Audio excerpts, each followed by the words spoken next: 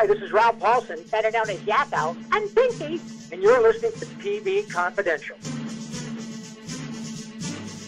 Ed Robertson, along with guest Eric Braeden. Eric Braeden, the actor known around the world as Victor Newman on The Young and the Restless. Eric recently celebrated his 40th anniversary playing Victor on YNR. The Young and the Restless airs weekdays on CBS. If you are looking for a good read during this time of sheltering in place and social distancing, I strongly recommend that you pick up a copy of Eric's memoir, I'll Be Damned. I'll Be Damned, the story of Eric's life and career before and during Young and the Restless, as well as his efforts to fight prejudice on and off-screen and his lifelong dedication to humanitarian service. I'll Be Damned is available in hardcover, paperback, and as an ebook through HarperCollins. You can also find it at Amazon.com and all the usual places. You can follow Eric Braeden on Twitter at @eBraeden. Before we went to break, Eric was telling us the story of how he learned to ski in Vail, Colorado back in the 1970s during production of the film The Ultimate Thrill.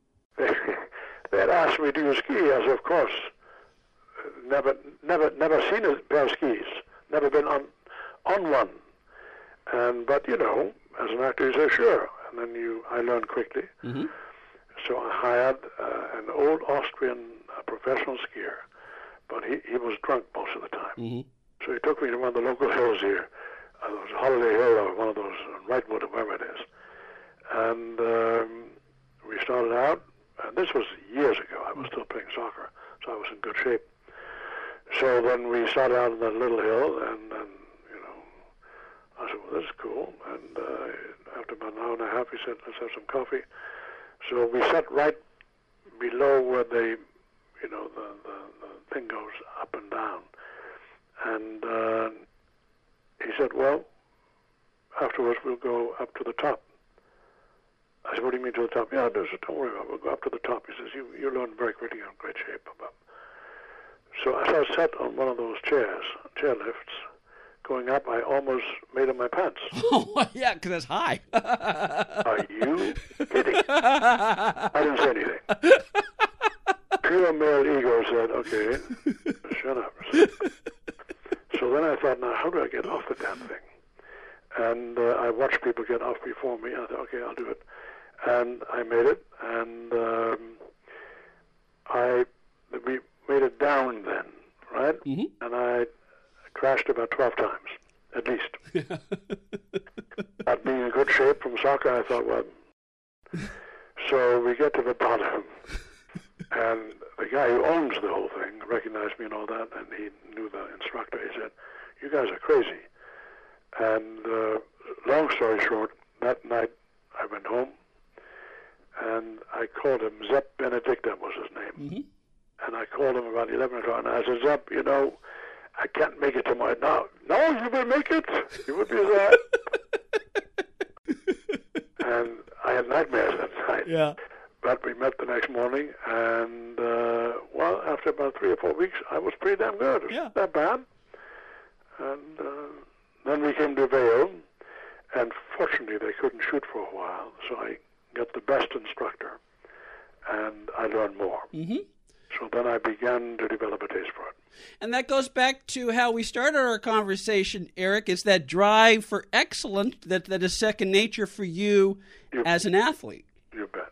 So if you're asked to ski on film, you want to ski as best you could to make it authentic as possible. But I had a fantastic double, and fantastic. I forget his name now. They were stunt skiers. Mm-hmm. He was incredible, just incredible.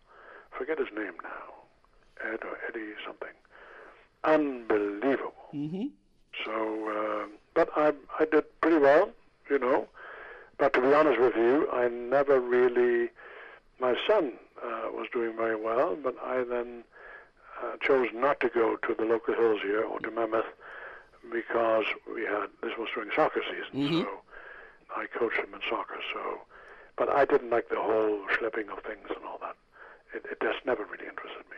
This is also from David listening to us in Florida. One of his favorite movies is Herbie Goes to Monte Carlo. If I remember correctly, that was another shoot that you took Christian with you. Yes, he was with me, and my wife, we were in Paris. Mm-hmm. And what a terrible place to be in, right? What a joy. What a joy. What a great city. What a great city that is. My God Almighty. My wife loved it. I mean, she loves French art and loved all the boutiques and all that stuff, and just incredible. And we were shooting Herbie. We shut down the Champs-Élysées one Sunday morning. I had races there. Mm-hmm. I mean, for filming. Mm-hmm. And then we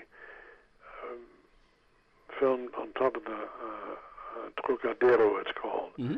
And yeah, my boy was with me. He was about, how old was Christian then? About like 5? 5, 6, Yeah. 5, 6, something like that. Yeah. Mm-hmm. And Roy Kinnear, the British actor, Mm-hmm. a rather big man who died a few years later Mm-hmm. because he was dragged to death by a horse in a film, wanted me to come with him to England and do Shakespeare. And he had been to Stratford and had been to the National Theatre, and I'd always been very attracted to that, to Shakespeare. Mm-hmm. And I almost did that, but we didn't. Anyway, that was a wonderful time in Paris, and wonderful time. Yes, your friend Bernard Fox worked in that picture as well. Bernard Fox, Yes. exactly. Yeah. Yeah. Bernard Fox, my God. We did a number of shows together. Mm-hmm. He and I did a Barnaby Jones together with Buddy Epson. Mm-hmm. And this is the most painful 2 hours I've ever spent because we couldn't stop laughing. And it cost them a fortune. Yeah. So I played some kind of an art dealer of some unknown background, and Bernard played some detective along with Barnaby Jones, Buddy Epson. And Buddy Epson had a way of sleepwalking, you know? Mm-hmm. He always looked as if he was sleepwalking. Yes. So he comes and they interview me. And there's something about it that struck me as so damn funny. And Bernard Fox had this exaggerated British accent. You know, many of the Brits who come here to Hollywood are more British when they come here. They weren't Britain. And and then Buddy Epson in a sleepwalking style for 2 hours. If I didn't laugh, then Buddy Epson would finally laugh. Then Bernard Fox would laugh. Then finally we had it in check, and then the camera people would start laughing. And then suddenly the director took off. He couldn't take it anymore. And it was 2 painful hours. I'm telling you, this is the most that I've ever laughed in the show. Barnaby Jones, I'll never forget it.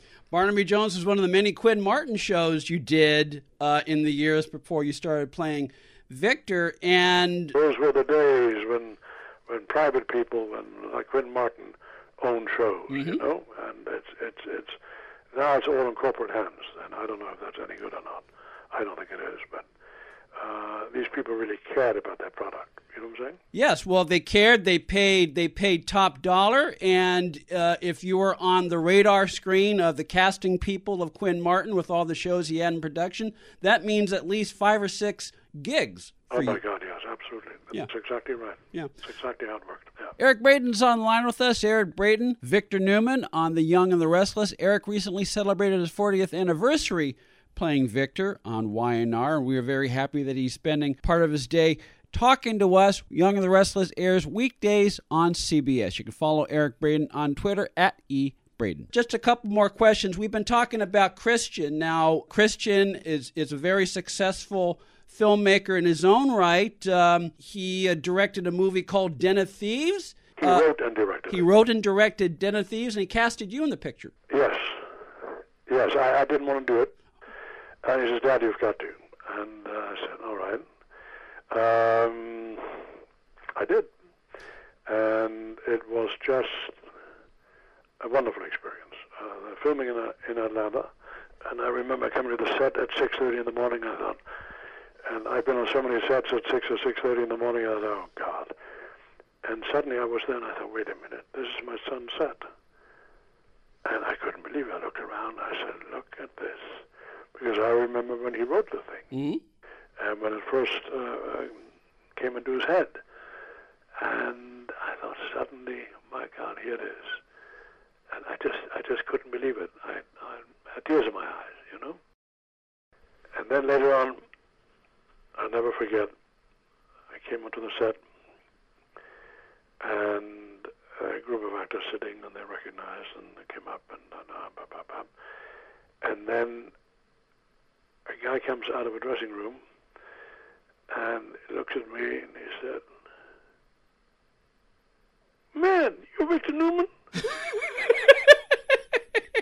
I said, "Motherfucker, man, you're Victor Newman. Man, you're ice cold, man."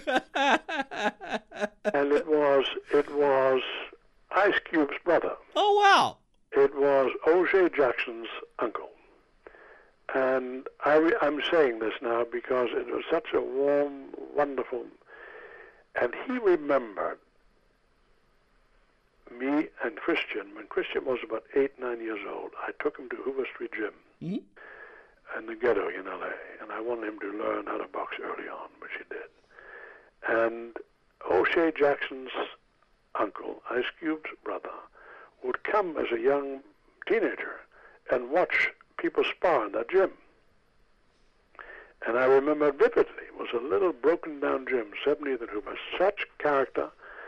The character was as dripping. I mean, it was wonderful. The nicest people, Cannonball Green and Shotgun and Scrap Iron Johnson and Henry Davis was my coach and Christian's coach, and Cannonball was a former heavyweight, and just that I love fighters because there's something so honest and about fighters. They have seen it all, been there, done that. They have nothing to prove, and it's such a wonderful.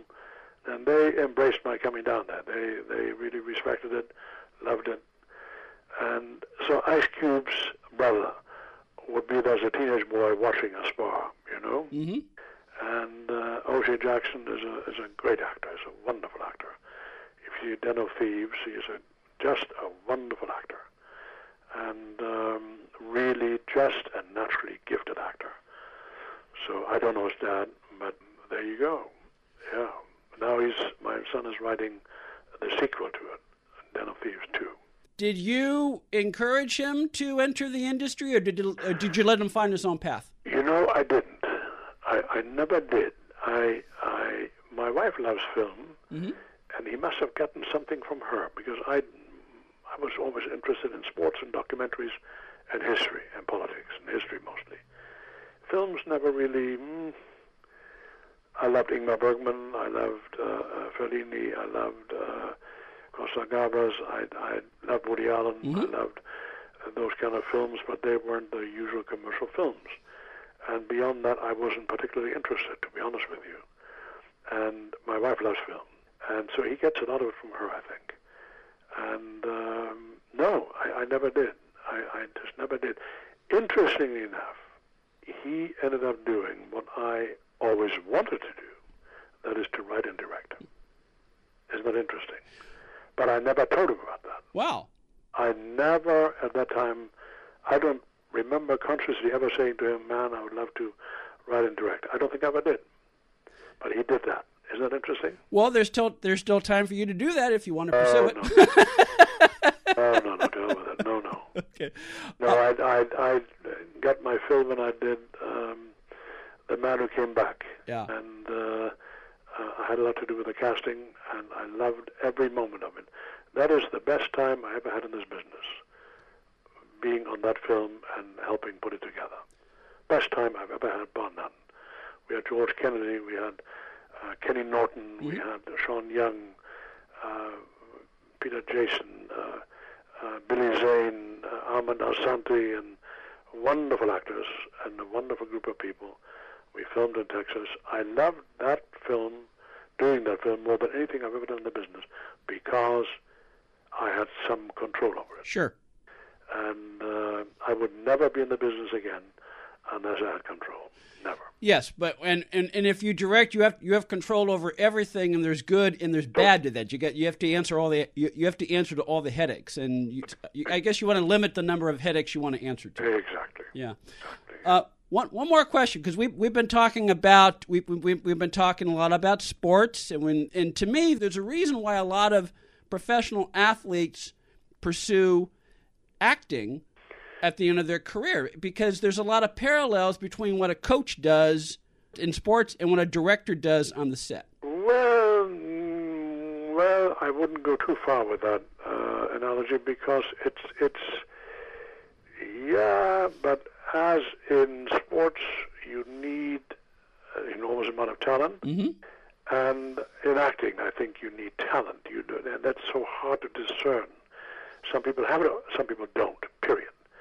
And not all athletes make it as actors at all. So they're two different things, really. I think acting, if I reflect upon it, has to do, or what is required, I think, is that you have had a rich emotional life, a life of conflict, a life of, psychological pain here and there. Mm-hmm. I think it's necessary, I really do, to become a good actor. And you need to learn to empathize. That is not what most athletes do. Athletes, you say, come on, man, let's go, boom, and hit the guy, whatever it is. Yeah. It's different. What is similar is that you learn to work under pressure. Mm-hmm. That is similar. In other words, it doesn't faze me particularly. Right. That is similar. And what is also similar is that in both cases, you have a certain amount of nervousness. You need a certain amount of anxiety before you go into a scene or into a sporting event. Without it, you don't function at your top. If you're too relaxed, and I tried meditating for a long time. I think meditating is wonderful. But don't do it before an athletic event. It calms you down too much. Yes. I would also add, if I may, there's a teamwork involved in both. Well, there's also a whole lot of egomania involved. Sure, that is true. We are, athletes and actors are self-centered people. We are driven by something inside of us. And often within the framework of a team, but I grew up mostly in track and field. Mm-hmm. So you learn to work on your own. Yes. I used to spend hours throwing the discus and the shot put and the javelin and working out and doing interval running and all that stuff. Boxing is also more of an individual thing. It's not a team sport. Team sports and individual sports are, again, a little different, Mm-hmm. Require a different mindset. Interesting conversations we're having about this because it's far more subtle, far more complicated than people realize. Eric Braeden plays Victor Newman on The Young and the Restless. The Young and the Restless airs weekdays on CBS. Eric's memoir, I'll Be Damned, available hardcover, paperback, and as an ebook wherever books are sold. You can follow Eric on Twitter @eBraeden. Eric Braeden, it is always a joy to talk to you. Thank you so much for spending part of our day and talking to our listeners on TV Confidential. You're right. Keep safe and keep a distance and wash your damn hands. And have a lot of Perel around, or whatever the hell's called. And, no smooching. No hugging the sweet ladies. Yes. Okay? Yes. Eric, thank you so much. I hope we'll have a chance to chat again. You're very welcome, and we will survive all this and just help each other. Yes. Just help each other. An adult elephant can weigh up to 6 tons. The average person, 150 pounds. Ever heard of carfentanil? It's a large wild animal tranquilizer. Illegal drug dealers lace heroin with it. It can kill the average human. If you or a loved one is addicted to opiates, even pain pills, don't wait until it's too late. Call the Detox and Treatment Helpline now. We care. Many of us have been where you are. We'll take you or a loved one away from the drug environment to a place you can clean out safely. Plus, we'll work with your insurance company to make sure you get the treatment you need. And with a Family Medical Leave Act, you're allowed by law to get away for help without telling your employer why. Call now to save a life. 866-490-3991. 866-490-3991. 866-490-3991. Ed Robertson, along with her friend Donna Allen Figueroa, who I understand has a new book out. Yes, it's entitled Fall Again Beginnings. It's the first part of a 4-part contemporary romantic series set against the background of working actors. Something that you know a thing or two well, about. You write what you know, and I have been working in the business for several years. It is not necessarily autobiographical, but it's based on... Sure, many of the experiences that the actors in my book have, many have happened to me, many have happened to friends of mine. It's not, if you're looking for Valley of the Dolls, it's not, it's grounded in reality. It is grounded in reality, and it's the first in a series. Yes. Called the Fall Again series. Fall Again. Which is available as a paperback as well as an ebook and in Kindle at fallagainseries.com. Attention timeshare owners. This is an urgent consumer alert from the Timeshare Exit Hotline, a national company specializing in helping consumers legally get out of their expensive timeshare contract. Our experienced partners are offering you a way to legally get rid of your timeshare. You'll never pay another timeshare maintenance bill again, and all your obligations will be terminated. You can begin saving today. Even if you've tried another company to get rid of your timeshare, call and see if we can help you. At the Timeshare Exit Hotline, we only accept payment after an agreement has been made. To get you out of your timeshare, make this complimentary free call and learn how our honest partners can help anyone, anywhere, legally get out of their timeshare nightmare. 800-715-6093. 800-715-6093. 800-715-6093. That's 800-715-6093. This portion of TV Confidential is sponsored by The Misadventures of Biffle and Schuster, the hilarious side-splitting new DVD available through Kino Lorber. Thanks for powering our stream.